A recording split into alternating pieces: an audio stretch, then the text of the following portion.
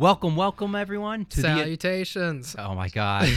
Welcome to the inaugural episode of the Back Row Lessons podcast. Back Row Lessons. Yes, my name is Paul Davis, and I am here with my co-host Nolan Meshke. Thank you guys so much for tuning in for the first kind of episode of the Back Row Lessons podcast.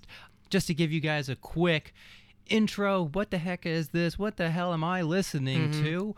Nolan and I were two good friends, and I'm a history nerd who just cannot get enough of researching dumb things on the internet and just needing to tell people. So I forced him into doing this podcast with me where I will tell him a bunch of random, weird, and kooky things from history for, an hour at a time. And I'm just going along for the ride. Yeah, he's going to learn something or else learn to hate me, one or the other. So, yeah, like we were saying, this is a history podcast, but Nolan and I, neither of us are professional comedians. He's never got paid for telling jokes. Yep. I've never got paid. I've done stand-up open mics and failed miserably, so you cannot call me a comedian. And what we're going to try to do is just, we're just going to give you a history lesson. Like we said, we're not comedians, but we want you to enjoy the show. We'll give some just dry jokes or just really bad jokes, or we'll even laugh at it. We'll laugh at ourselves. We'll just laugh because we just don't know what else to do. Yeah, it's going to be some pretty middle school level humor. I'm sorry. It's going to be kind of... That's why we're not paid comedians. Yeah, exactly. Shockingly, yes. But yeah, so we're not comedians. We're not historians. I went to college for history, but I would not call myself a historian yet.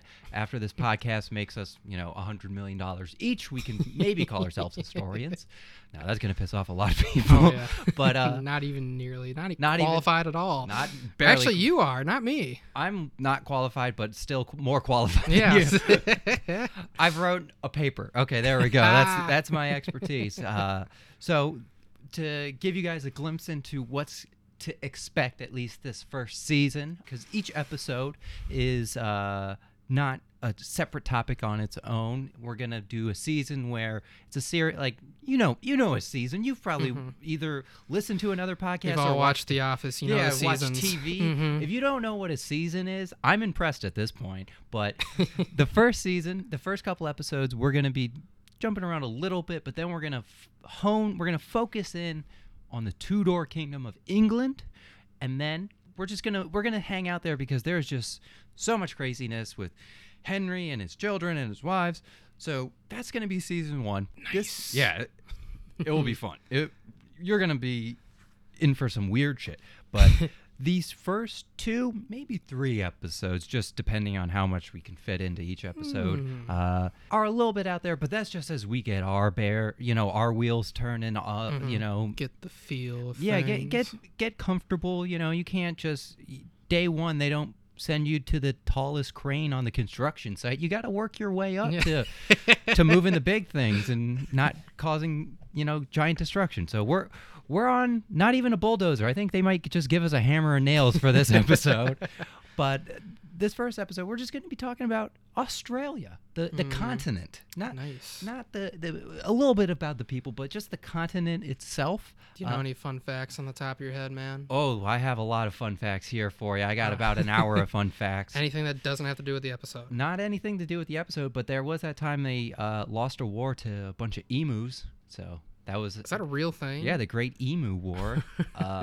When did this happen? That was like the 1930s. It was like, how basically Australia is like beautiful coast, and then you go 2 miles in, and it's pretty much like desert. It's like Nevada. No, but that makes sense. That's what it is. Yeah, It's Outback Steakhouse? That's what it is.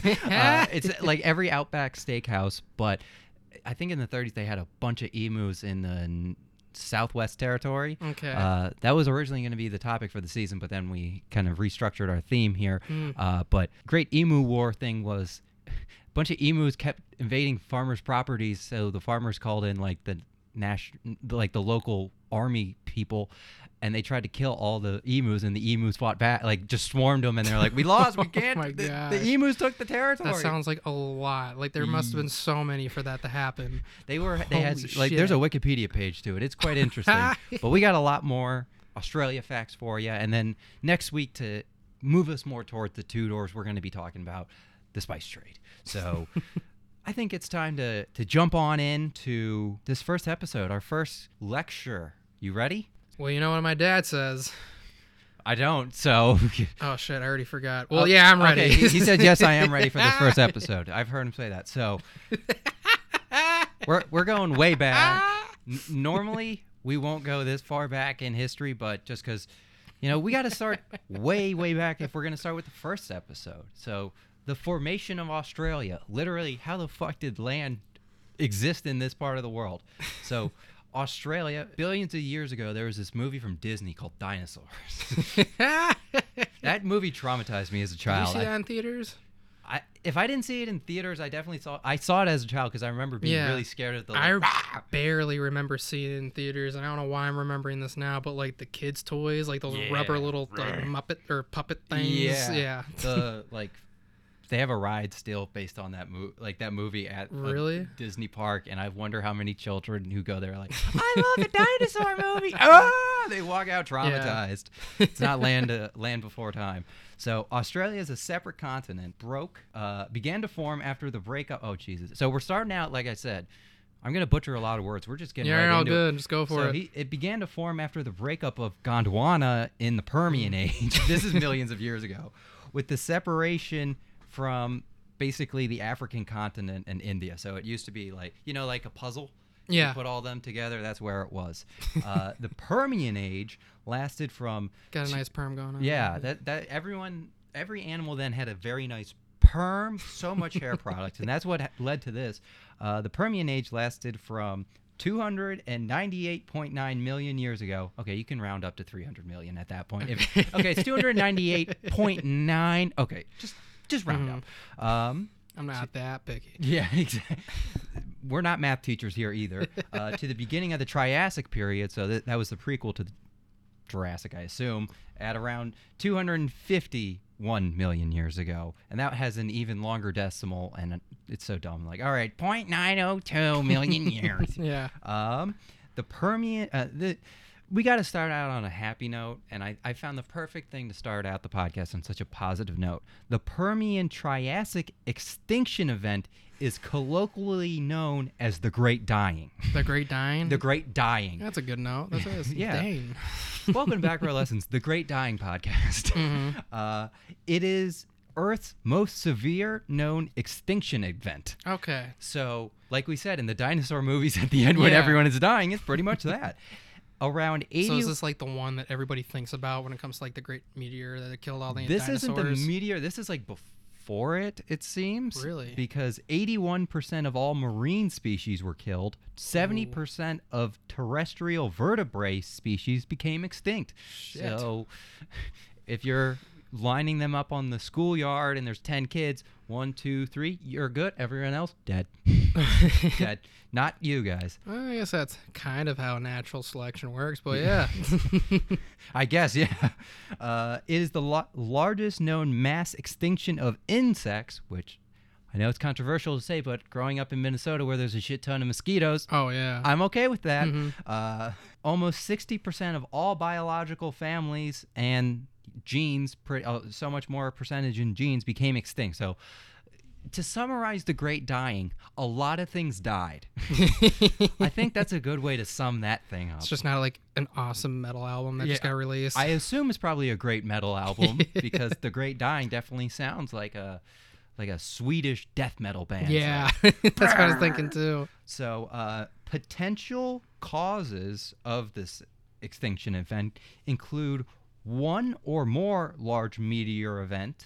It's not the one that we always think in the Yucatan that killed all the dinosaurs. It's a different one. Massive volcanic eruptions such as the Siberian Traps. That's not a Russian rap group right there. It's Siberian Traps. And this isn't a political statement, but also climate change brought on by large releases of underwater methane producing microbes, and combustion of fossil fuels. Fun. So the ancient alien oil exporters killed 70% of everything. Those bastards. Australia when everything was dying, Australia was still connected to Antarctica. They were a big piece. Was it still like everything a giant continent at that point? It wasn't the Pangea thing, but it was like kind of a little separated, starting yeah, to there get was. cracks and It whatnot. wasn't like a mega continent. It was a couple supercontinents. It was like 2 or 3 of them. That's okay. what I think the Gondwana is. So, the Antarctica Yeah, that's and Australia. Anything else? I didn't see any. I didn't write anything else, but I assume probably New Zealand Okay. or some small islands. Okay. Actually, it was Madagascar. Just they're still moving. In about 5 years, they're going to hit the coast of Africa. It's going to be oh god, it's going to be scary. No. So in the Cretaceous period, so they skipped the entire Jurassic Park period. Australia rifted from Antarctica. Australia was warm. Okay, this is what I was saying. We need to make fun of the history of Okay. things. This was a phrase I found. Australia was warm and wet during the Paleocene. Oh God, you could say so many dirty jokes from that. Australia was warm and wet, just how I like it, man. Just how Yeah. I like it. And it use was that for dominant. other things. For now, we could be like, Yeah. damn, that's Australia. very Australia. Warm and wet. That should be on their license plate. Australia, warm and wet. And it was dominated by rainforest. Has any chick ever told you she's feeling Australia? Well, when a girl says she's Australian, that's what you now know. Oh She's God! warm and Ooh, wet. oh God! Oh, lordy. Okay, we Within got 10 going. minutes, we've already offended every Australian woman, so I Yeah. think we're off to a great start Oh on the my God. podcast. The opening of the Tasman Gateway also sounds sexual. And, oh, God. Okay. The opening of the Tasman Gateway at the Eocene-Oligocene boundary, I don't think those are real words, but 33 million years ago, resulted in abrupt cooling. But then the Oligocene, the later part, became a period of high rainfall with swamps in southeast Australia. So it split away from Antarctica. It's getting really warm and wet and rainy and swampy. First it was wet and warm, and then it got kind of swampy. Ugh. It was too wet and warm for too long, and then it got swampy. Oh, So, God. Sorry, Australian women. And watch out, Asia. The continent of Asia. Why? As Australia is currently moving towards the Eurasian continent at a rate of 6 to 7 centimeters a year. Wait, right now? Yes. Damn. So, did we move? Okay, 6 centimeters. Wow, we're moving. Hold on, everybody. Make sure the Sydney Opera House is secure. We're Put on your moving. seatbelts. It's a Yeah, but dangerous everyone ride. has to wear a seatbelt at all times in Australia. But Australia is part of the Shaw Shelf. The Shaw Shelf. What the hell is that? Part of the Shaw Shelf also is Papua New Guinea, Timor, and other islands. The Shaw Shelf was coined in 1919 by G.A.F. Mallingraf. That's his name. He's Dutch, and they have the worst names in history. Wait, what's his name? G.A.F., because he has 3 first names. Holy shit. G.A.F. Oh, okay, that's why you said that. Okay. Mallingraf. Mallingraf. Yeah, who he was described as an authority on the geology of the Dutch East Indies. So, like Indonesia and Austria, or not Austria, Australia. We already mixed those ones up. Wow, Austria really moved. Yes. So his full name was Gustav Adolf, spelt that way that you know, Yeah. like that one other Adolf guy. Oh, yeah, the one that- other the Adolf. other one. Kinda know what Gustav. you're talking about. Yeah, the. Gustav Adolf Frederick Mallingraf. Like I said, he had 3 first names. Woo! He was a friend of this other academic in the area, a friend of Wilhelm Friedrich Gisself. Oh, you're called Frederick too? I'm Frederick too. Nice. Uh, So who- much in common. Yeah, who is a Dutch geologist who died in a Japanese concentration camp. Oh shit. Whew. Dang. So how'd you go? Oh, how's Will doing? The Japanese got him. Never fun. And I found this fact that I think is very important for Australia. What? In general, the dingo reached Australia about 4,000 years ago. Is that an animal? Yeah, so you know that famous dingo ate my baby or whatever. Yeah. Which I think they have, but I think that story turned out to be true. But yeah, the dingo reached Australia 4,000 years ago. So it's been chilling for Damn. 4,000 years. 4,000? That's So not we that invaded long if you them. think about. Okay. The English colonized the dingo. So I think we talked a little bit about the island. We should talk a little bit about the Aborigines who inhabit the island in the first people. That's the natives. Yeah, right? that's the Okay. natives. They're called Aborigine because there's a lot of different groups of ethnic. Would you say native Australian, or would that not work? I mean, it describes them. They're native to Australia. Okay. I think just Aborigine is just a kind of blanket umbrella term for all of them. Ah, okay. Yeah, because there's just so many pockets of specific cultures and different. I'm gonna butcher these names because there's not a very reliable Google Translate for very smallly spoken Australian Aborigine languages. Shockingly, I know there's not a lot of resources going into that. So we're going to talk about the oldest site in Australia showing human inhabitation there, the Majebe Bay shelter site. Oh, I thought you were going to say not my baby. Not my baby shelter site. Also formerly known as the Malacca Kunja 2 shelter site. So they were like, the first one was so good, we need to name a second. Yeah. The sequel is going to be better than the original. Uh-oh, it isn't. Let's just rebrand. So this has the oldest evidence so far discovered of human occupation in Australia. So this is the oldest that we can tell, hey, someone's been here. Yeah. The exact... As like considered a civilization? Or? Not even civilization, just evidence of people being here. Okay. Just like reliable, consistent, like it's a shelter site. So I'll describe it a little bit. Okay. But people were here not just in passing. You know, someone didn't just drop a tool and leave. They spent time I here. like this place. I'll nice, be here yeah. for a while. You know, the shore is beautiful, and about 2 miles that way is just desert. So I think we found a good spot to survive. Yeah. Its exact age is debated, as a lot of these things are.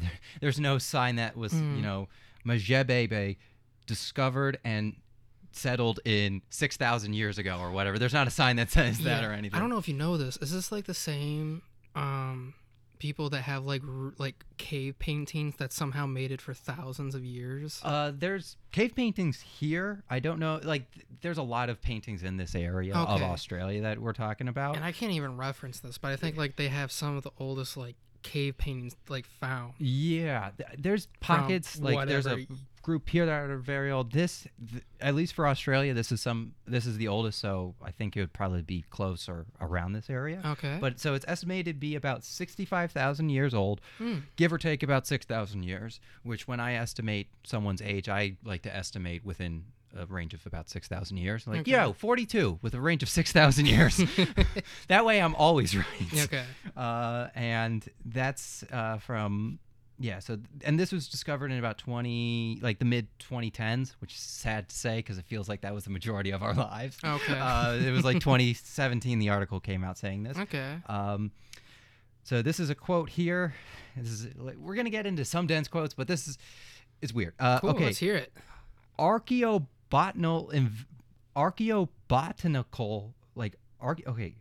not botanist.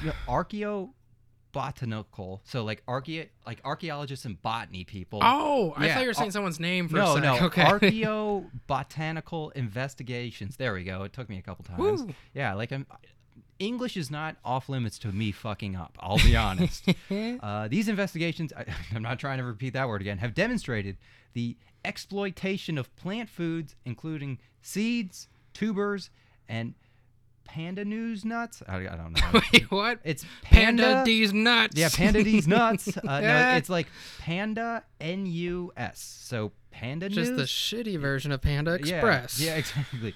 Well, okay, or you could pronounce it the first way I did, which is Pandanus. What? Okay, I'm just like zoning out. What are we talking about again? We were talking about this old shelter site. And shelter site. Are these the people or like? This is like the evidence that like has people been found. Working to find it. Yeah, so okay. At this site, this is the evidence of humans being there that they found. So they found the people that are educated in these things. They found evidence of people using plant foods. So like people either growing or you know how you pull a corn apart and then you can eat it. So like that kind of evidence. Find evidence of that. Not just specific corn, but like so like seeds. I didn't eat any corn. Yeah, well, this is what I always think about. Like, okay, so it's been 65,000 years. This stuff has laid somewhat undisturbed. How much shit has gone on like 200 feet away that has happened in that time? Like, someone's gotten laid, someone's gotten murdered or whatever, and 200 feet away, there's all this rich trove of evidence. Yeah. I'm always fascinated by that. So yeah, and they got some Panda anus nuts. Sorry. Yeah. Fuel wood was also from local eucalyptus trees and monsoon vines. So they found some fuel wood or evidence of it, and then food remnants. More than 1,000 artifacts have been excavated. Things like stone artifacts, Nice. ground stone axe heads, grinding stones. That stone is kind of circular. Let's grind on it, boy. Dude, that stuff is honestly just fucking fascinating, not gonna lie. Yeah, no, when you find this stuff, how long has it been undisturbed there and things have gone on for it for so long? That's what always fascinates me too. Also found was animal bones, shellfish remains, charcoal, and some human burials. Some pieces, some things were buried more than 8 feet below the surface, so they're like, that person is fucking weird, let's put them down. No. Nice. Part of the land, these lands here on the shelter site, are owned by the Mirarr people, an Aborigine people of the You got this. I believe in you. Gunwinguan linguistic group. So it's, I'm sorry. yeah, no, okay, it's Gun like gun, Yeah. Win like win, Yguan. So Gunwinagon. But it's a linguistics group. It's like it's funny an is that? Aborigine like Okay. there's all these smaller tribes or smaller groups. This is like all how you know like how French, Spanish, Portuguese, and Italian all came from Latin. They're the Latin Latin linguistic group. So there's like a root, there's like an origin, and then they just kind of develop in their own things. That's what this is the group. This is cool. Yeah, this is not the specific thing. The They're starting part of, point. Yeah. So this is from their website, mirarr.net. They got guys.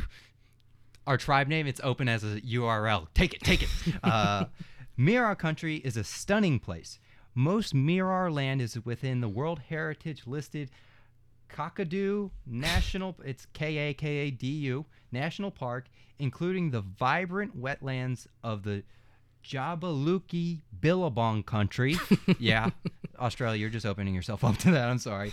And the stunning sandstone inscription of Inscription, not inscripment. What's the difference between scrape and script? Was it an accident? It's like a big land, but okay, before I even pronounce it, I'm going to spell you this word, this landmark, and I want you to understand my pain. What are you explaining again? I'm just going to spell this mountain's name for you real quick. Ooh, okay. Okay, so this is the traditional Aborigine name for this mountain, spelled out. DJIDBIDJIDBI. That could be a good spelling bee. I wouldn't get it, but I don't even know how. Djibouti? Djibouti? Yeah, I mean Isn't that a country? That is a country. Okay. I remember that in elementary school. But Djibouti, or for everyone who wasn't born in this area, Mount Brockman. The white man came and was like, nope, I'm not going to even try. I'm just going to name it Brockman over there. Hey, what's your name? Brockman. Right, that's the name of the mountain over there. The Mirarr Estate. That didn't happen. The guy that named it was named Brockman. Pretty much, yeah. Who are we doing this I'm not gonna look at a expedition mountain for? and just be like, Paul, we're gonna name this after you. Screw you. This is gonna be my mountain. It's my mountain. You go find your own fucking mountain. I love the places named in spite. Those are the best places. The Mirarr Estate extends beyond Kakadu to western Arhine land and also includes the Ranger Uranium Mine. Oh, dang. Yeah, we're going to talk a little bit about the mine. The Jabaluki mineral lease and the mining town of Jabaro. You must make money off that. It's a little bit of a back and forth. Okay. I'll explain. Okay. So the senior traditional owner and the leader of the Mirarr people is a woman by the name of Yvonne Margarula. Okay. She's kind of a badass. She is on the website a couple times. Okay, the cool. Mirarr helped establish the Gunjaheim Aborigine Corporation. They are just throwing as many terrible pronunciations. They're like, yeah, fuck those guys. They're not going to be able to fucking pronounce that. They're going to look like assholes in front of us. In 1995, to represent the rights and interests of the Mirarr people. In 2010, the corporation had 6 full-time staff, but by 2017, the organization had grown to over 50. So They're blowing the that's fuck actually up. pretty good. Yeah. The Mejebe site was first documented by researchers in the 1970s as part of the Alligator Rivers Environmental Fact-Finding Study. Yes, very important. And I want you to come around and see this. This is the Mirar fact sheet. I would like you to look at the Mirar fact sheet. It says on the Mirar fact sheet, there are no resources in this category. And that is on the Mirar website. So they got no facts. There is no fun facts. There is no fact sheet. There are no resources. This isn't fun. If you want to, you want to come here, you're just miserable to begin with. Could you tell me some facts about your people? No. There's none. It's all lost. So I was trying to do some more, but so this is that not website, but that national park, Kakadu National Park. Kakadu. Yeah, Kakadu. It's Kakadu. Again, I feel like this is not on me at this point. Yeah. I'll try. I'm trying.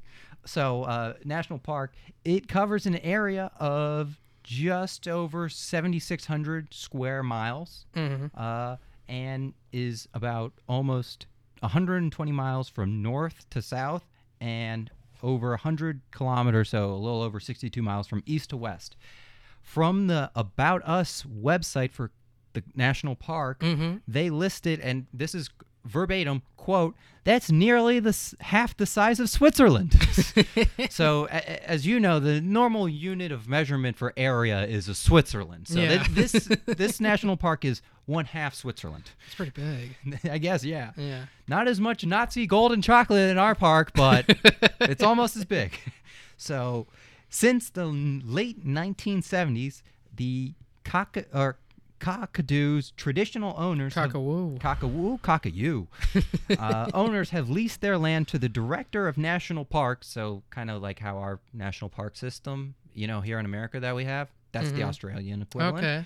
To be jointly managed as a national park. So joint management is about the local tribes or local Aborigine groups, the Bemidji and Mungai. It's literally Mungguy, so Mungai, I hope. And the Parks Australia working together, solving problems, sharing decision-making, and exchanging knowledge, skills, and information. That is a PR firm writing that so much. No, it needs to be knowledge, skills, and information. Yeah. There we go. Yeah.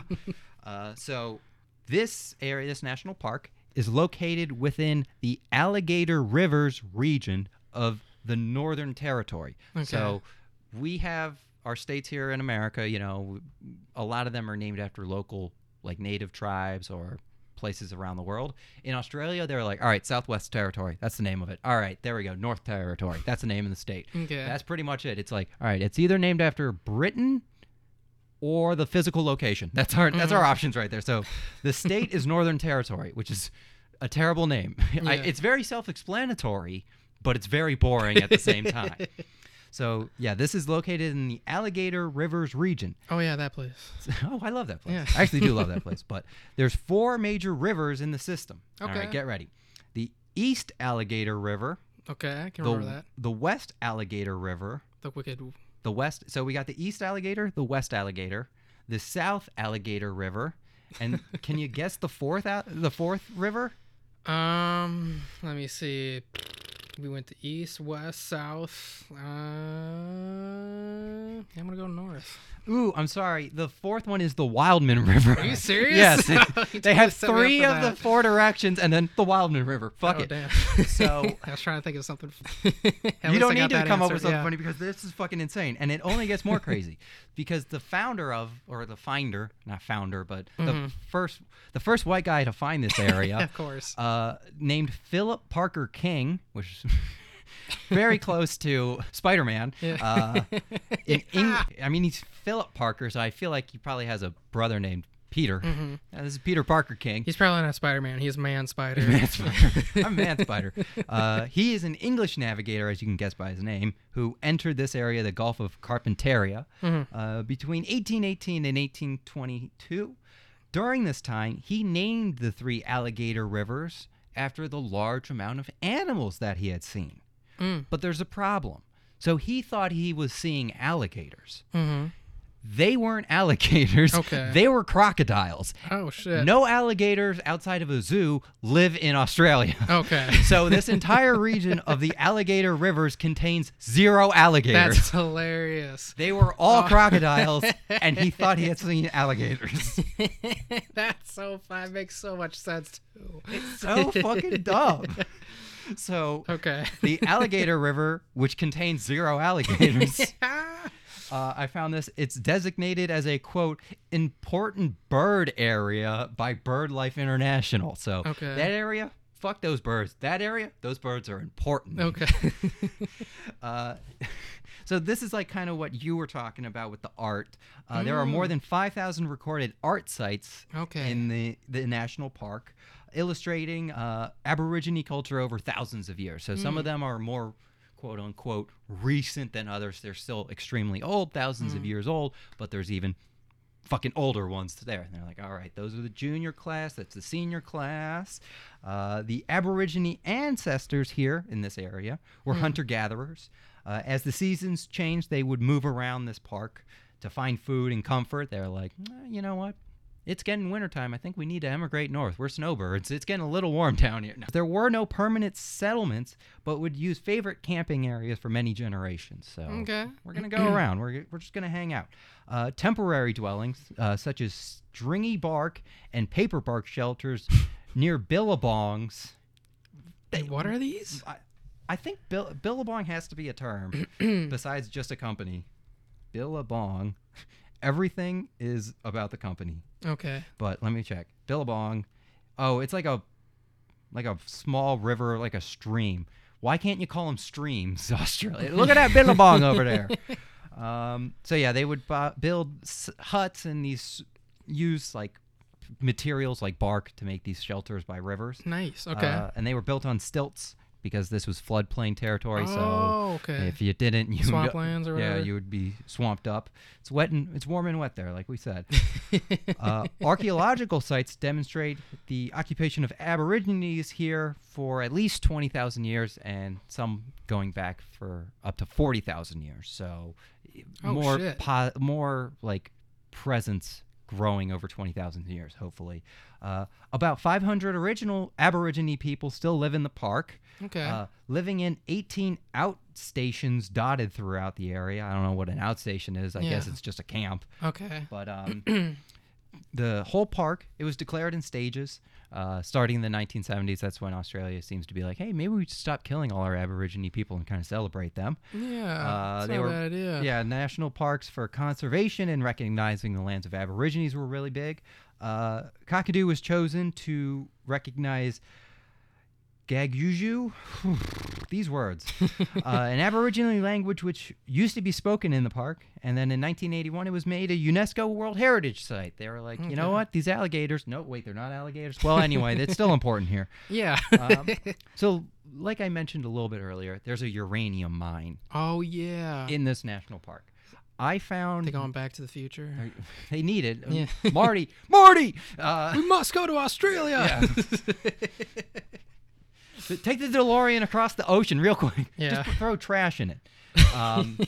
I found a little bit about the mine. I found the early origins of this mine so detailed that I can only imagine that it was someone who was in this plane describing this incident that I'm going to quote. They just took the time to write everything down in there's detail. no way someone who wasn't there could present these details. Okay. I'll present it. And this is like a journal? Like history theater pretty much. This is Do we know who wrote it, or is it just... I don't know who exactly wrote it. I found it off a source I found. Okay. But I suspect it's someone who was involved because it's just so detailed. I'll get into it. Okay. Breakfast was bad, first story of the day. It's even more detailed. Okay. The Ranger uranium ore body, the richest in the southern hemisphere. Okay, first, before this, imagine basically Paul Hogan, the Crocodile Dundee guy, is reading this, because this is who I imagine is Okay. an outback bushwhacker. You know, he's killed a couple of those alligator/crocodile guys. Okay. He's very rugged. Not like a humble Steve Irwin. We're No, going through like well, wait, you're talking about a made up character for a movie, right? Made up character, pretty much. Okay, yeah, cool. Yeah, very rugged can see it, individual. yeah. Writing this 15 years later with a whiskey in one hand and a cigarette in the other hand. Okay.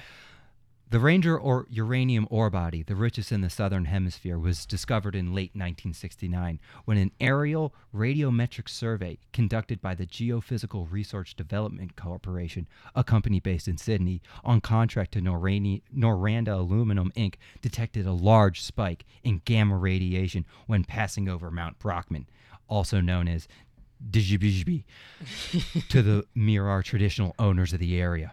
The instrument that detected the anomaly was a Nuclear Enterprise gamma ray spectrometer using a thallium-doped sodium iodine cylindrical crystal. I don't even know what all that is. Me neither. Yeah. Literally, like I said, you could only be on that plane if Yeah. you knew this. At the time of the discovery, the aircraft was flying at an altitude of 100 meters. The anomaly could still be detected at almost 3,000 feet. The aircraft was a Britain-Norman Islander registered VH-FLE. The crew members on board were Billy Hay, the pilot, Harvey Morton, the navigator, and Frank Lanza, the instrument operator, that pretty actually solid porn first star recognized names, you know the what I mean? significance of the anomaly. So, yeah, it's literally Bill, Harvey, or Frank Yeah, wrote it's that. pretty solid porn star names. Yeah, well, one of those had to write it because who the fuck else knew Yeah. all this stuff? How high were you flying? All right, could I get the registration on that plane right there? Yeah. Like, only they could know this. So I was like, who? It's so detailed.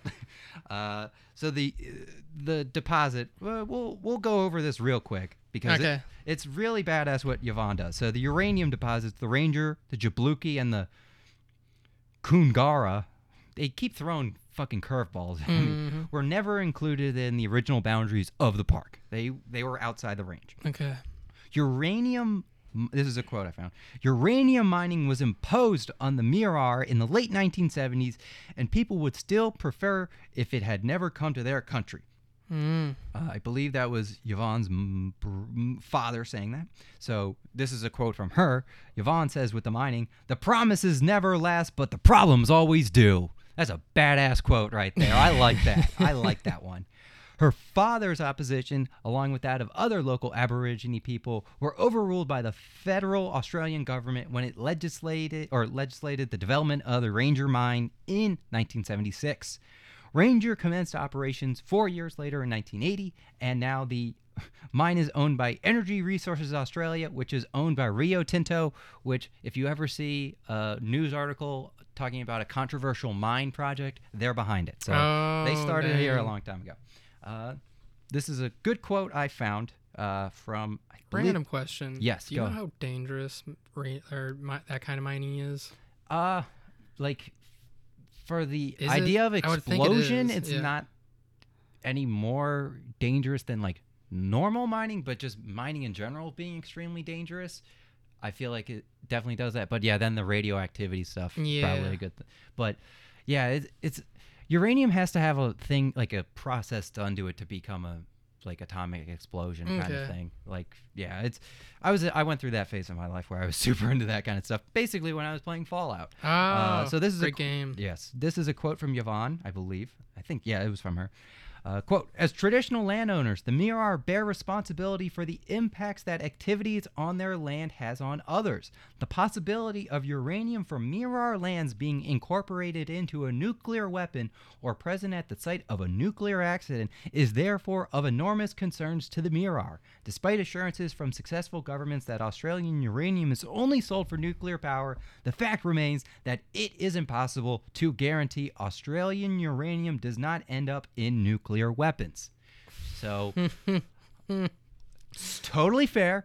100% support it. Yeah. Though what I will say is, so far so good. Yeah. So far there hasn't been any nuclear weapons, and I feel like the one accident, even then they would be like, all right, it was an earthquake. Yeah. So far so good right there. That's what I will respond to. Okay. That. Besides that, I totally agree. The Kungara uranium deposit is very close to the world famous Nulargi rock, where thousands of visitors view ancient rock art. So maybe this is the one you were talking about. The area is important in traditional storylines that include the Rainbow Serpent and Lightning Man. So, so this is their mythology, theology. Yeah, this is their kind of like theology. Like, Okay. so like in Christianity, there's central I just themes. remember seeing it like on some kind of documentary Yeah, a like while one of them ago. History Channel or Travel Channel documentaries. Jeffrey Lee is the senior traditional owner of the Jacques clan, DJOK, which is a sweet, DJ name, DJOK, but that's how you spell it, and speaks for the Kongara. Jeffrey has long resisted promises of wealth and remained firm in his commitment to care for the land. Jeffrey asked the federal government to protect Kungara once and for all by including it in the national park, stating, "When you dig a hole in that country, you are killing me. I don't worry about money at all." Which I feel like is pretty haunting words for later things to happen. I don't worry about money at all. And then 5 years later, he's begging somewhere. Yeah. Just don't. It's the first part, just keep it. Just keep it. So we're kind of wrapping up our thing on Aborigine Australians at the time of European contact. So this is going to be the early 1600s to 1700s. There was an estimate of about 250 different Aborigine languages on the continent. So how I'm fucking up all these words so far, that's why, because there was at one point 250 languages on this continent. Okay. Some arguments about what counts as a separate language or what's a dialect happen. So that's why it's estimated to be about 250, because sometimes, is it a separate language if we go down to like Alabama and don't know what the fuck they're talking about because of their accent? Is that a new language or is that a dialect? Those kinds of questions. Aborigines are genetically the most similar to the indigenous populations of Papua New Guinea, so the people like right above them. Okay. And then there's a decreasing amount of similarity as the closer you get to Asia. So Okay. it makes sense the farther you kind of move from, I assume, where they went, the less related you're going to be. This suggests Australia was isolated for a long time from the rest of Southeast Asia and was really kind of not migrated to and didn't really have a population expansion or connection like other people. For some reason, this island just was not included. It just was it was a big open area with not a lot of people at the time. So, yeah. Australia. Neat. Yeah. It's so weird because Australia primarily stayed in what's called a pre-Neolithic society. Okay. So that just means they're mainly hunter-gatherers. There's not a lot of permanent... For like the longest time. Yeah, there's not a lot of farming or the animal husbandry isn't stationary. They're not like setting up a cow farm or whatever that's related for that. Yeah, there's some permanent agriculture and living, but not enough to convince people maybe we should settle down here and, just take up roots. I love this land.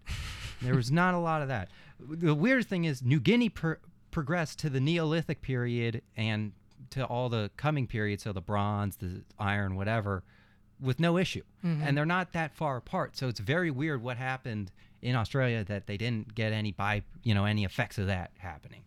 So yeah, it's very weird.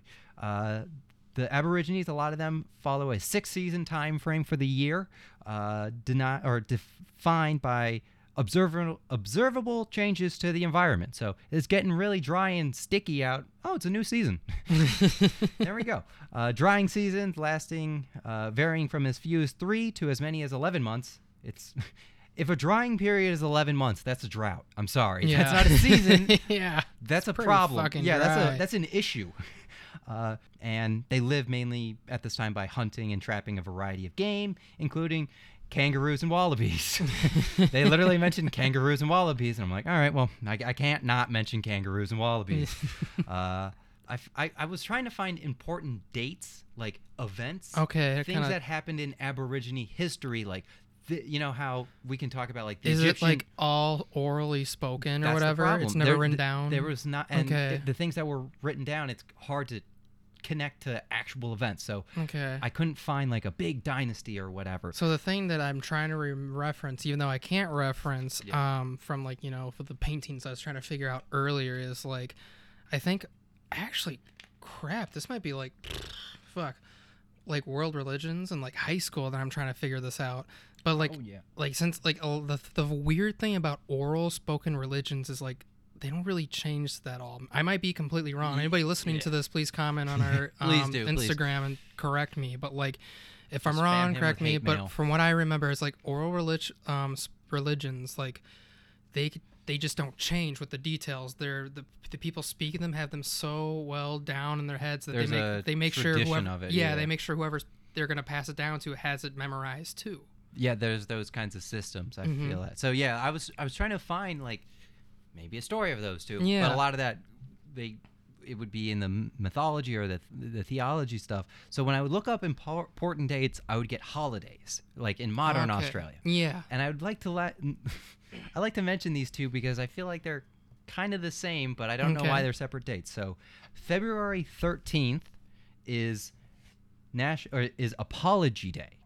So February 13th is Apology Day. So you find your local Aborigine and just go, sorry, and then you walk away.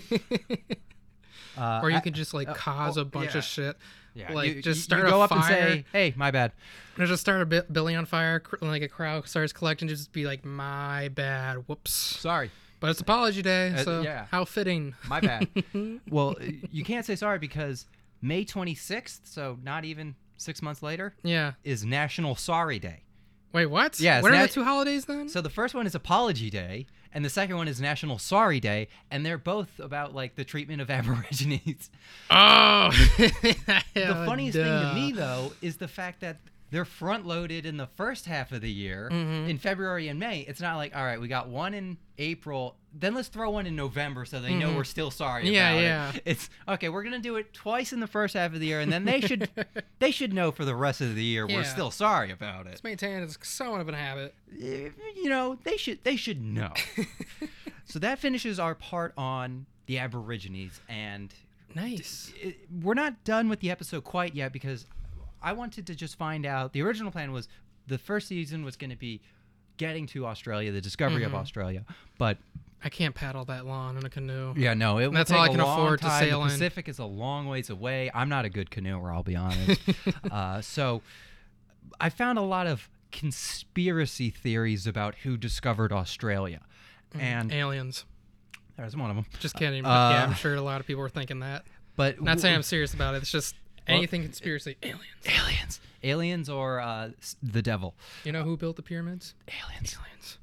You know who made the first beef Wellington? Yeah, aliens. Oh yes. You know who opened the first Wendy's? Aliens. Oh.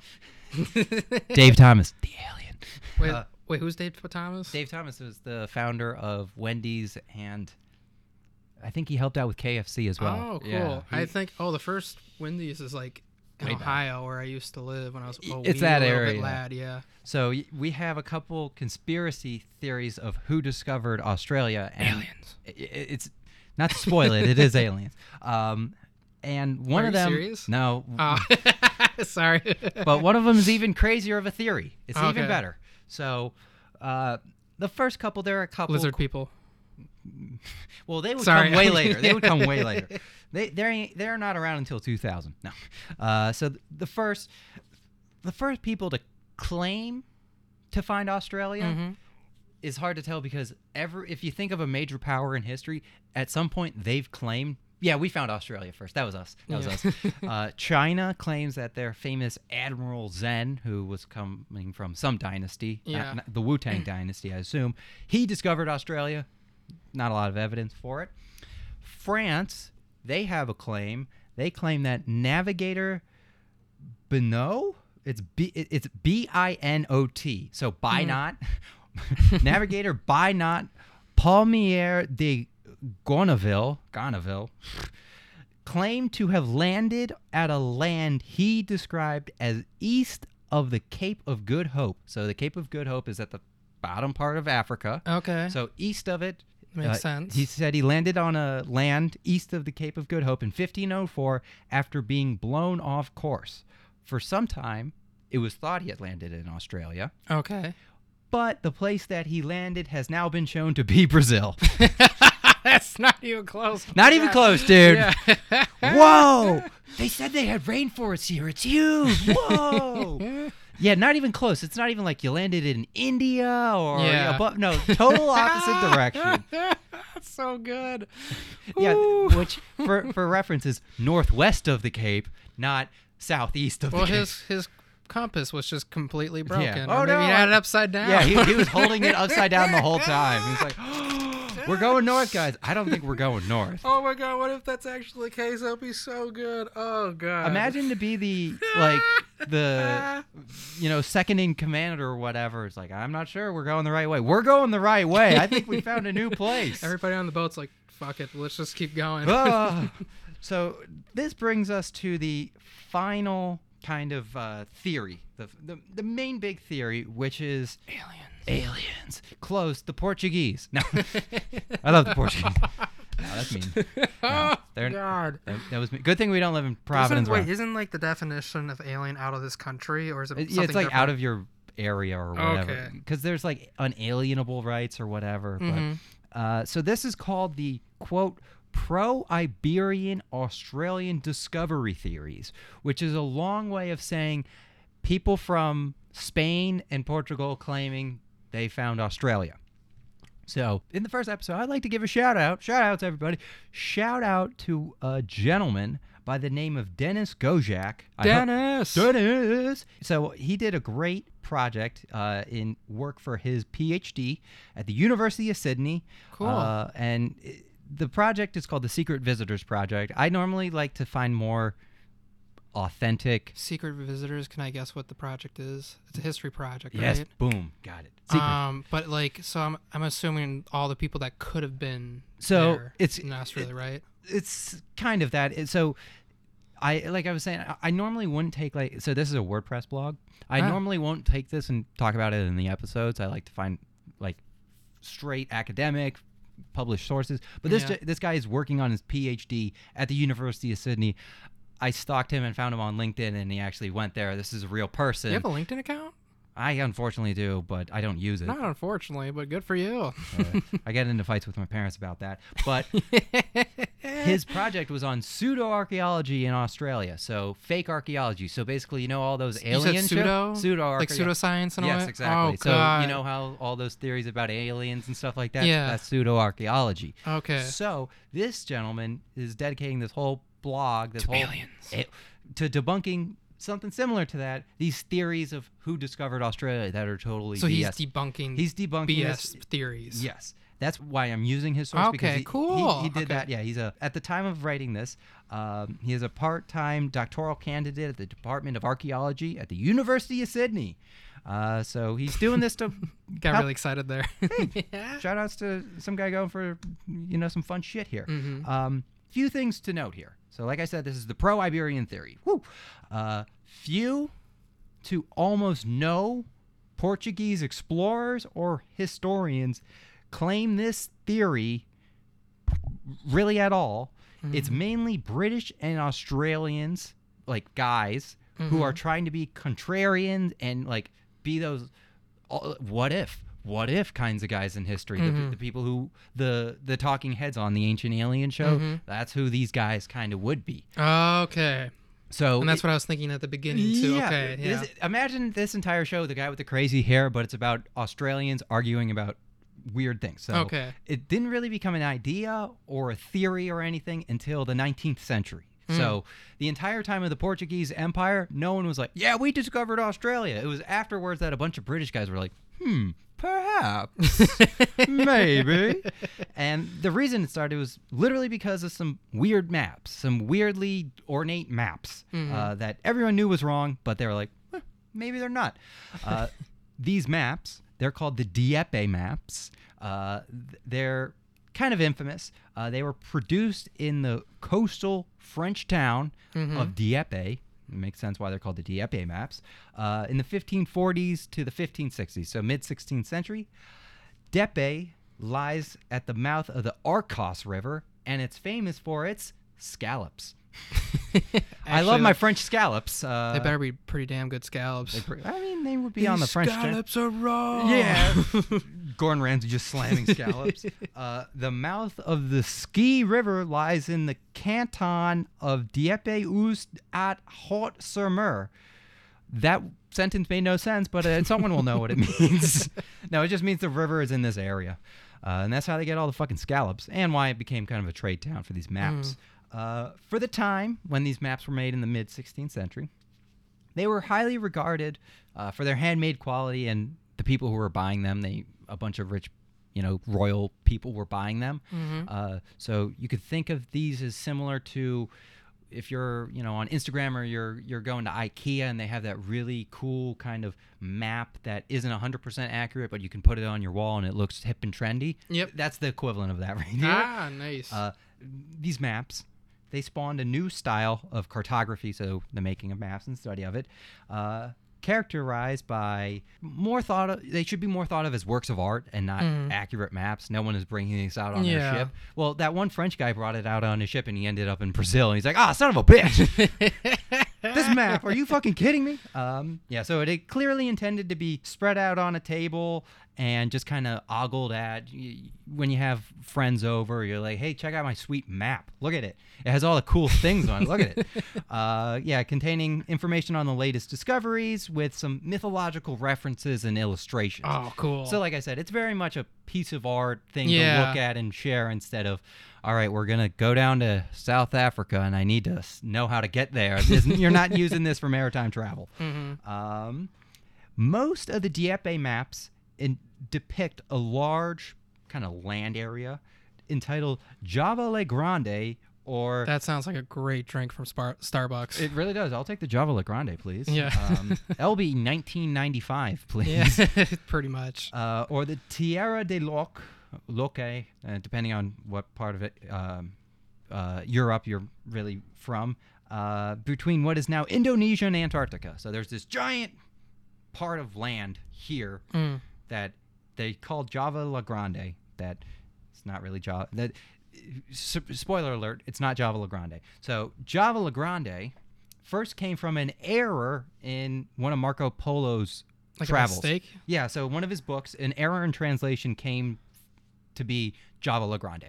Okay. That's how they got this name. Java Minor, that's a real island, that's Sumatra, pales in comparison to Java Major or Java La Grande, is what Marco was thought to be the largest island in the world. He's like, whoa, look at that thing over there. Whoa!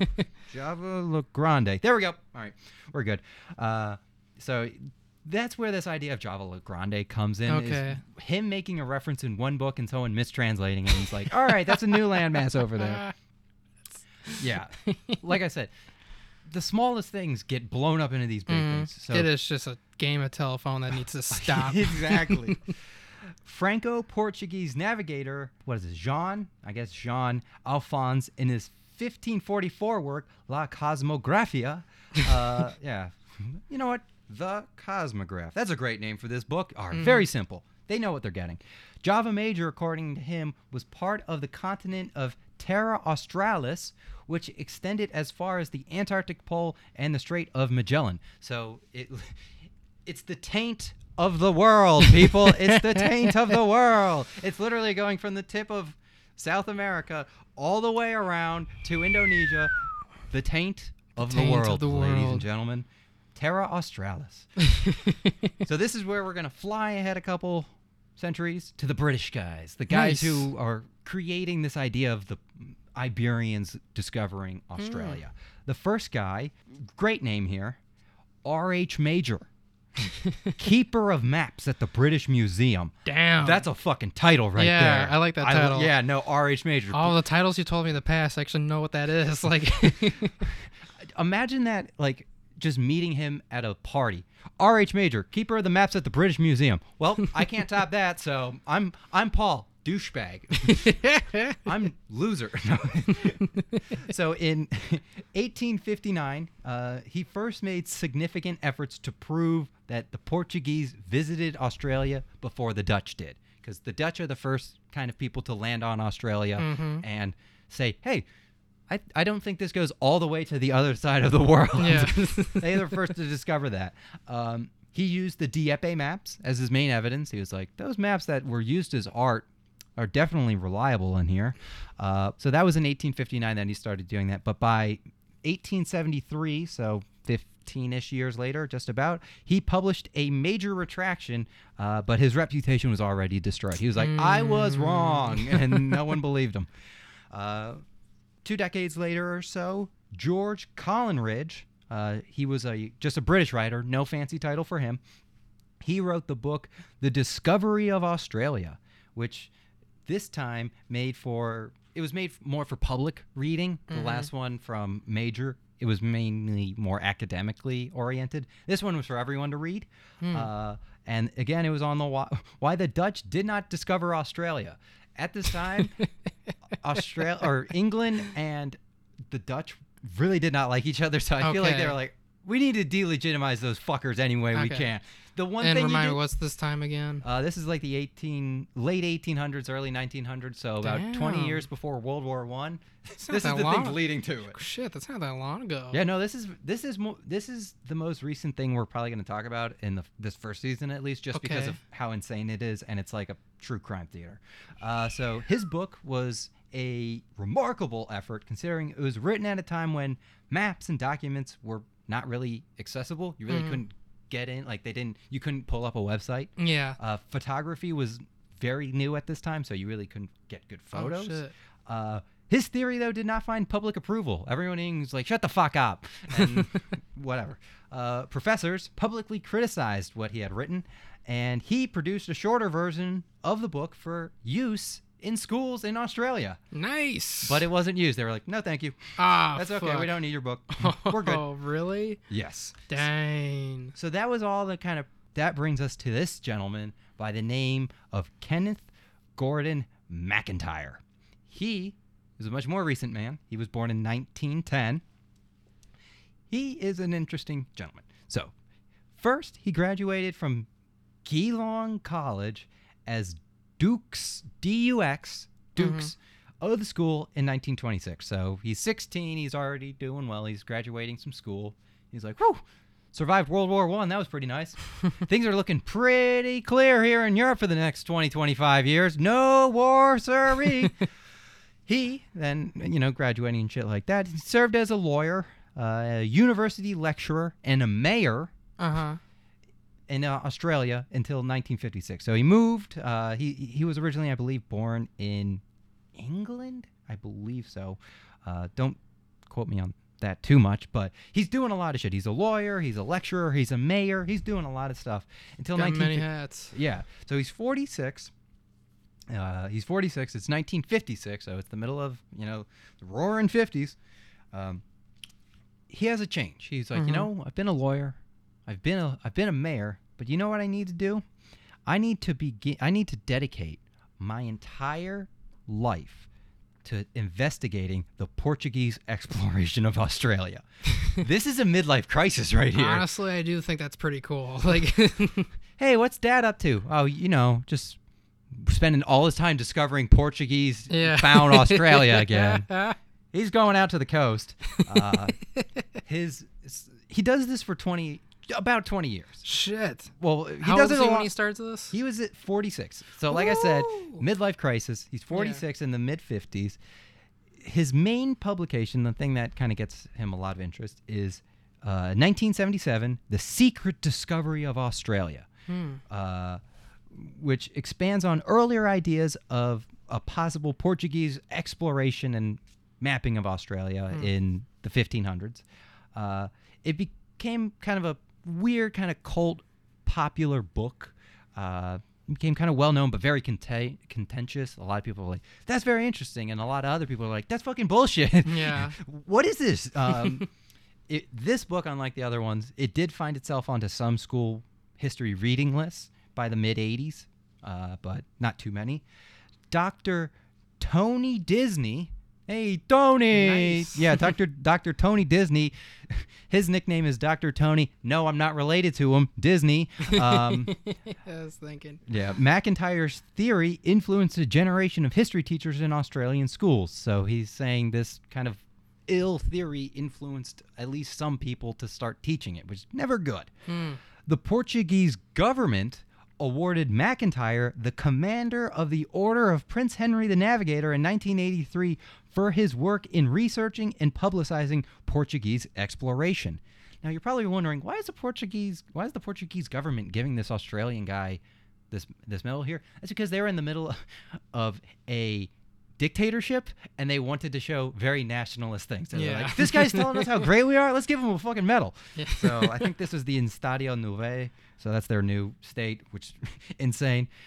The one time I've gone to Portugal, I remember we were going to the airport with my uncle. Like, it was me, my 2 uncles and aunts, and just the way he phrased it, my uncle casually asked the taxi driver, so do you remember growing up in the dictatorship? Oh my god. like phrased differently. First but question? not the first question, but it was Okay. like we were going across town, so we had like 25-30 minutes, and it was just like how it got to the conversation. We were like, Ron, You kind of just like forced it in there. like we were like, you could ask him in a better way, but he was Yeah. like, so do you remember the dictatorship? We're like, oh my Oh god. god. chill McIntyre's most significant contribution to Australian society, though, does not come from his literature or his writings. Rather, it comes from his interest in mathematics that led him to develop a system for managing the playoffs in what was then known as the Victorian Football League. This algorithm... Nice. And this is like This is the soccer, same. right? No, this is football. Like, Australia has their own version of like football that's separate from rugby. Really? Yeah, this is for that. It's a weird kind of Oh thing. shit. Cool. So, yeah, this algorithm developed by McIntyre determined which teams would compete in the grand finale. We have the Super Bowl, they have the grand finale. Known as the McIntyre system, it was first implemented in the 1931 VFL season, and a version of this system was used by the AFL until 2000. So what did he do? He contributed to Victoria Australian football and then talked a bunch of bullshit about the Portuguese. Yeah. That's a life well lived. And that was eventually replaced in like the mid 2000s.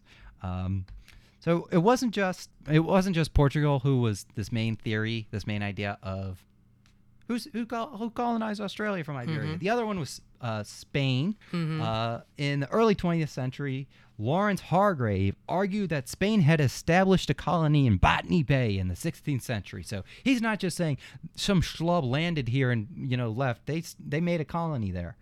This guy will put anyone to shame.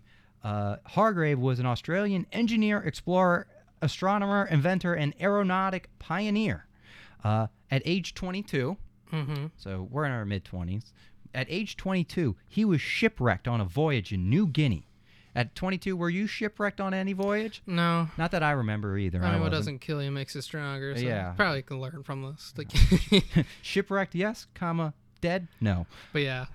In 1885, at age 35, he became an aeronautical experimenter, creating the box kite in 1893. The box kite. Yes, the box kite. So the So kites that are boxes, that. Yeah, like, yeah. He made that? He helped invent it. Yes. That's cool. An engraving of Hargrave, alongside some of his gliders, because he also made other aeronautical things, appeared on the reverse of the Australian $20 bill from 1966 to 1994. We are bringing you the hard knowledge you need in this history podcast.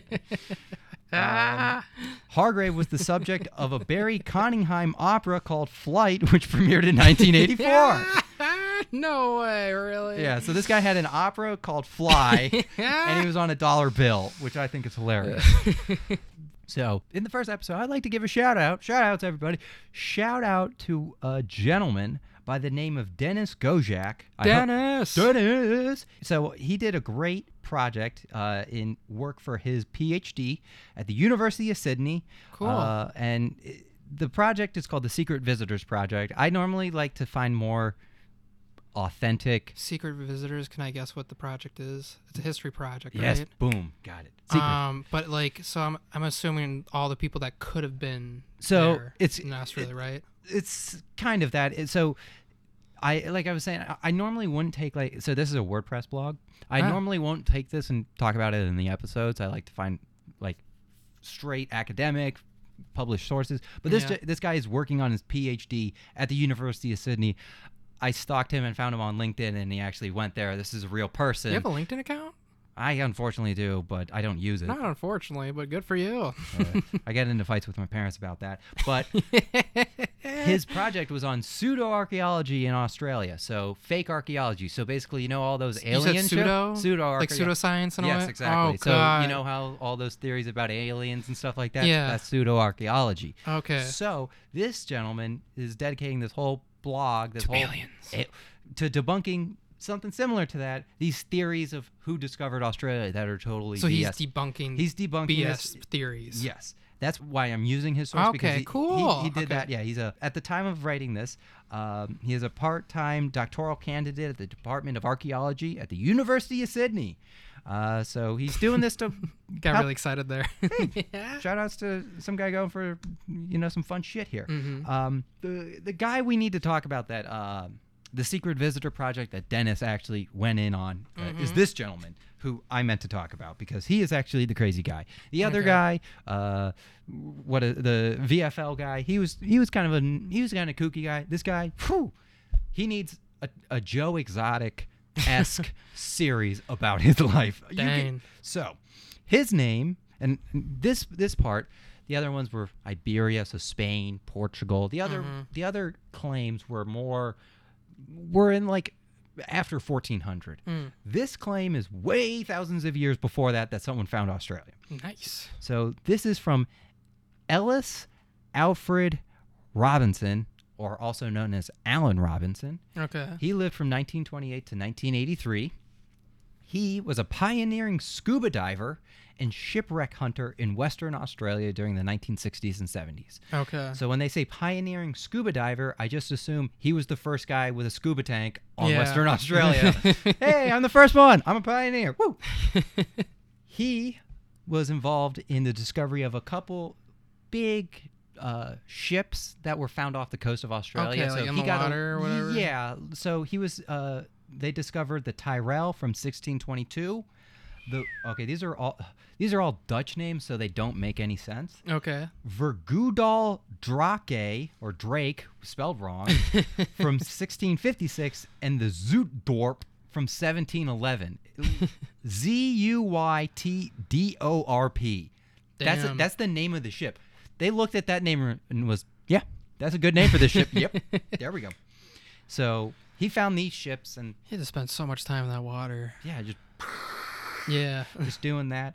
How much time was spent not finding ships? Damn it, there's nothing here. He was a controversial figure because finding these ships is actually pretty big for real historical evidence. People found that and worked on them. He was controversial, though, and his activities were a catalyst for the introduction of laws to protect maritime heritage. So he spawned the laws. His methods of recovery of materials included explosives. So, sir, we cannot find the shipwreck after you blew them up with dynamite. I feel like I shouldn't have to say don't blow up the shipwreck. Yeah. But I guess I have to. This is a quote that comes from Mr. Dennis. For our purpose, it is not his colorful or unethical activities, but his claim to have found 3 pre-Dutch wrecks, a Phoenician trireme, a Chinese merchant ship, and a Spanish wreck that draws our attention. Yeah. That just sounds too good to be true. Yes, because the Phoenicians, quick thing, very, very old. Those are BCE shit. That's what it is. That's really Carthage, those people, Oh, Tyre. damn. Yeah, Carthage was a settlement of the Phoenicians going across the Mediterranean and finding a new spot because they were getting forced out of the Middle East. Damn. That's how old they are. They fought Egypt, but apparently they also discovered Australia. Ooh. So Robinson, he continued to look for wrecks, but was extremely hostile to any dealings with the West Australian authorities. I will dynamite whatever ship I want, damn it. His own accounts of his diving career is told in his self-published autobiography. Oh, God. Treasure is not for the finder. A self-published autobiography is not a book, it's a manifesto. Yeah. I do not self-publish autobiographies. You need a publisher for an autobiography. Yeah. That's the bare minimum. So it's said in the beginning, I didn't read the book. Dennis did for me. Thank you, Dennis. Thanks, Dennis. Thank you, Dennis. This sets out what reads like a self-serving account of a man who, while he was impatient and didn't suffer fools, was always the victim of a bureaucracy and police force that was out to get him. Sound familiar or whatever? Yeah. Illegal if necessary, and to thwart his independence. He would definitely fit in a couple states here in America. Oh my God, yes. If he did anything illegal himself, it's because the goalposts have been moved or because he had been pushed beyond his limits. You're making me do this. He trapped me in the corner. Yeah, just stop blowing shit up. That's it. You're making me do this. As he's lighting the dynamite, you made me do this. The explosion goes off in the background. You did this to me. You did this. Others found him to be violent and erratic in character, willing to turn off friends when he stood to gain. Quote, disappointed in his hopes of fame and fortune, Robinson engaged in years of conflict with authorities. A nuggety, articulate man with a weathered... Wait, nuggety is a word? Yeah, nuggety. How would you use that? I'm going to start using it. Yeah. Wait, what does it mean? I assume just like just problematic. Are you just like gross chicken nuggets? I'm looking up nuggety. Nuggety. It's Australian. It literally says Australian-New Zealand origin. Oh God. Okay. Stocky. Oh, okay. It says it has two definitions. One, occurring as nuggets. Okay, I guess. Yeah. And two, of a person stocky or thick. So he's fat. This person's got some Yeah, girth. he's a fat, articulate man with a weathered, pugilistic face. He seemed paranoid. Paranoid? Weird. Robinson was forced to leave Western Australia. Get out, please. Please, just leave. And spent some time in northern Queensland. Police harassment continued. Apparently. Yeah, but he continued to dive and make a further claim for Spanish shipwrecks along the Queensland coast. He's like, no, I'm right. You're wrong. You're making me do this. You're making me do this. So we can talk a lot about him, but we're going to focus on one specific story, that Phoenician trireme thing. Okay, so let's go. We're flying. We're taking a trip right now. We're going to 1969. You know, rock and roll is in its full swing. Woodstock. Woodstock is going on. And it's Western Australian Woodstock right now. I assume everyone has a beer just in hand at all points. We are in Derby, Australia, on the northwest coast of Western Australia. So this is like, if you think of Australia as like a cookie, as like an oval cookie, it's like the northwest part of it. Like I said, this is the beginning of 1969. He's at a bar, and an old prospector named Shallowell Charlie. Is this like a bar joke or something? No, this is not a bar joke. Yeah. This is written in his biography. This is him telling him. So I walk into a bar. I walk into a bar. No, and you walk into a bar, and an old prospector walks up to you. That's what I was thinking. So this old prospector, and let me give you that name again because I feel like you didn't get it. Shallowell Charlie. That's what he lists. His name is Shallowell Charlie. It's just shallow Paid guy. him a visit. So Charlie was a water diviner, so someone who digs wells, finds wells, and a well digger who had prospected the area since the Great Depression. I've been on these lands for 40 years. By the time of their encounter, Robinson estimated that he might have been around 90 years old. So, like you said, an old prospector walked up to him. Charlie, Shallowell Charlie, tells Robinson about a site around the area called Buccaneer Archipelago. So off the coast, there's this place called Buccaneer Archipelago. Charlie, so he says, there's something about this site. There's something about it. Charlie, he never did anything with the site. He never did anything with the find, commenting, and this is a quote that is from the autobiography. Yeah. Quote, yep, no one has found it since, but someone sure was there before me. Great big hole dug in the side of that hill. Oh, sorry, it still goes on. Oh, God. All overgrown round there with bush now. Must have been a long time ago, eh? What is A really in there? Yep. Oh, A. Oh, God. That's a great quote right there. Great big hole dug in the side of that hill. A. A. Must have been a long time there. A. He's Canadian. No. So this is Shallow Well. Intrigued greatly. Really, there's a big hole. Ooh, let me go check that out. Alan chartered a flight for the location. He's like, I need to go check out this hole. So they get to the Buccaneer site here. From the air, they saw, when they say they, I assume it's like Robinson and someone else. It's not, you want to come with? You want to come?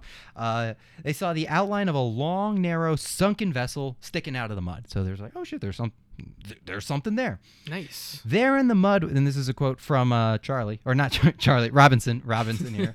There in the mud was a strange outline. Small pips of mud seemed to be project above the surrounding to form a shape more like a banana than a ship. Oh, we found the giant banana! It was only about 1/6 as wide as it was long, but the contour was quite plain. So there's something going on there. Okay. After their return to Darby, Robinson posted the artifact to, quote, America. Literally, he said, I sent it to America. Didn't give any specifics, but Yeah.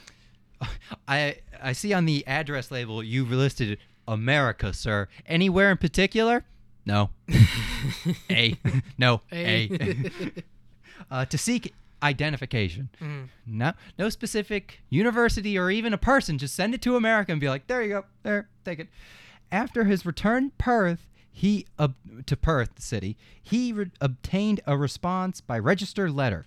A passage from the letter is quoted, but Robinson does not name the institute to which he sent the artifact. He's like, I got a letter saying it's real. Who sent it back to you? I don't want to talk about it. Nobody.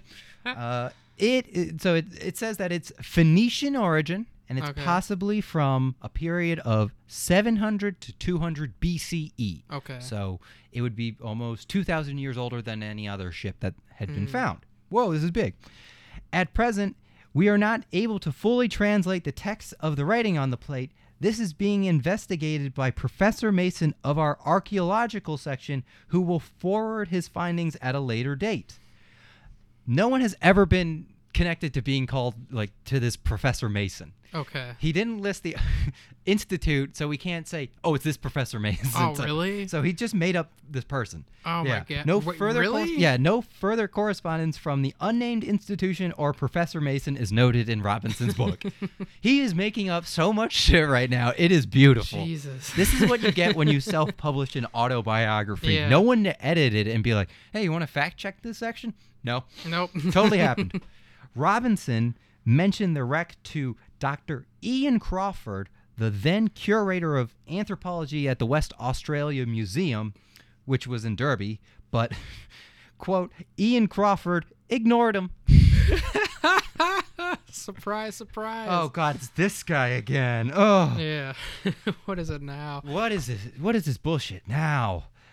Then he was like, you're wrong. I'm not wrong. I'm going to another museum.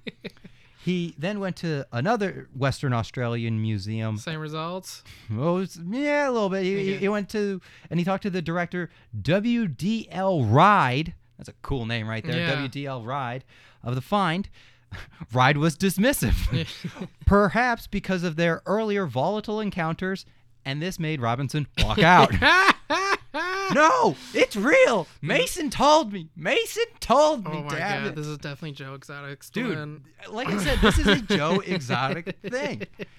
No further evidence is presented regarding what he and Charlie found, and there is no mention of him ever revisiting that site. He's like, I found it. I don't need to go back. Why would I need to go back? There's nothing more there. It's mentioned, and we might need to do a moment of silence for this, but Shallow Well Charlie died within a year of their previous meeting. No! It's not mentioned, but I hope he died falling down a well. Yeah. You live by the well, you die by the well. There is no mention of whether there is any further information from that institute or Mason, which had received this bronze artifact with the mysterious writing. So there's no follow-up, no research, no double-checking here. Robinson, so the book eventually came out in 1980, that self-published autobiography. Didn't really have all that much of an impact. Newspapers report of things later happening in his life a couple years from now, but they don't mention that book specifically. But they do say that he authored 20 books like over a dozen books. What? Yeah, I mean they're probably all self-published Yeah. ramblings. But, Yeah, that's what I was thinking. the National Library of Australia in Western Australia only lists one. Only lists one. So he didn't really get it. So near the end of his life, like in the late 70s and early 80s, the cops are still getting. everyone's after him. Yeah, and his mind. The international cartel of shipwrecks is after me. They can't. When Jesus came down to heaven, he said, love thy neighbor, serve thy God, and it's okay to blow up shipwrecks with dynamite. That's the third line. People don't realize that. So the late 70s and early 80s get really stressful for him. 1979, his only son dies, and then what was already way too much of a hobby becomes an obsession with ship hunting, and his wife leaves him. Like, I'm sick of this. I can't do it. Wait, what? This guy was like Married and had children. Yes. No, Yeah, I thought children. he was just like this loner No, kind he- of creep, no, like this he- hermit kind of man. No, somehow these people still reproduce. 1980, he returns to Western Australia, Okay. where he is arrested for resisting arrest, but was acquitted again. I guess he was like, "All right, you weren't resisting arrest this time." Then he also publishes "Treasure Is Not for the Finder," which definitely sounds like a weird love novel. 1981, he goes to Northern Territory, alleging fear from his life from police harassment. They ran me out of Western Australia He's again. leaving so much out of the story Dude, of what's it is actually going hilarious. on. I assume the police harassment is just, sir, we heard some rumors about explosives being on the property. Oh no, they're coming for me. Or he might be exploding shit. He's like, "What is it now? You cops like bothering me." It's like you're What is it blowing now? And then you shit hear an up. explosion in Yeah. the background. He closes his door and a bunch of poppers go off. 1982, he's extradited to Sydney in April to face trial for conspiring, with a Patricia Green to murder his ex-wife Lynette Hunter, the one that had left him like a couple of years ago. So now he's conspiring murder. Oh. 1983. Okay. November 2nd. 1983. November 2nd. November 2nd. He kills himself on the day his his attempted murder trial's verdict was to be read. So he's probably guilty. You would think that. He would almost certainly have been acquitted, as was Green. So the woman that they were charging him that he was conspiring with was acquitted, and they thought he's probably going to be acquitted too. But he didn't last for that because he thought he was going to be guilty. Yeah. So he killed himself the day of that verdict. Oh shit! Damn. Yeah, they Didn't tried see to that. censor the truth of the Yeah. ships, but they can't keep them down. Yeah, so it was a very bad end to him. Shipwreck of a situation. Yeah. I spent all this time talking about what I've described as the Phoenician clusterfuck. If it's all true, obviously, any analysis of this claim has to be, you have to accommodate the concern that both Shallowell Charlie, the finder, and the advocate of the find, Robinson, are dead.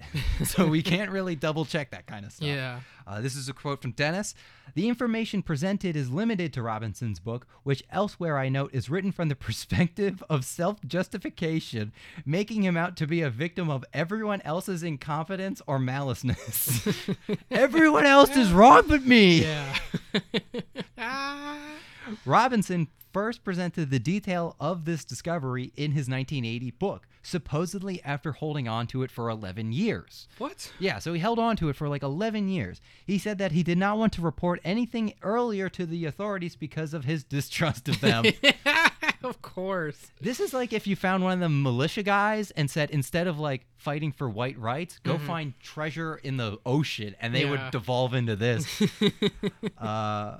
Given the excellent high quality and clarity of the photography, the size and visibility of the target objects, the ability to recheck and zoom in to examine locations in more detail, and so on, the coverage of the Buccaneer Archipelago has to be considered comprehensive and close to definitive. In short, evidence in support of the shipwreck or mine was not found because there was nothing to be found. So he was a bullshitter. Yeah, basically that translates down to, I looked over everything on Google Earth multiple times and I couldn't find shit. Okay. So there's nothing there. As a result, this is paraphrasing from Dennis there. Okay. As a result, it has to be said that Robinson's account of his encounter with Shallow Well Charlie and the identification of a mine and shipwreck are highly likely to be fabricated. Oh, no. Surprise, surprise. Yeah. On this basis, there is no justification for assuming that Robinson found any evidence relating to Phoenicians either on land and sea.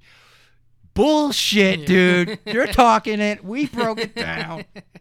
That's the closest any historian gets to like the like ear cupping motion of Hulk Hogan in wrestling. Yeah. Like the flexing, the taunting. That's as close as a historian will ever get. He just like hulked up and he was like, "Rrr!" Just corrected him. Yeah, just boom. You don't know. Maybe he blew them all up. Like Yeah. He found it and he's like, no one else is gonna get it, and he brought out his C4. So that actually brings us to the end of this episode. No more information. The end. Charlie's dead. Robinson's dead. Everyone's dead except for Yvonne. She lives on. Okay. Yeah. So that was a pretty good time. I think if you also had a pretty good time, dear listener, the best way to show us that is to give us a rate and a review on iTunes, Spotify, wherever the hell you're listening to us ramble here. Yeah. 5-star. Do me a favor. Just Correct reach him. out.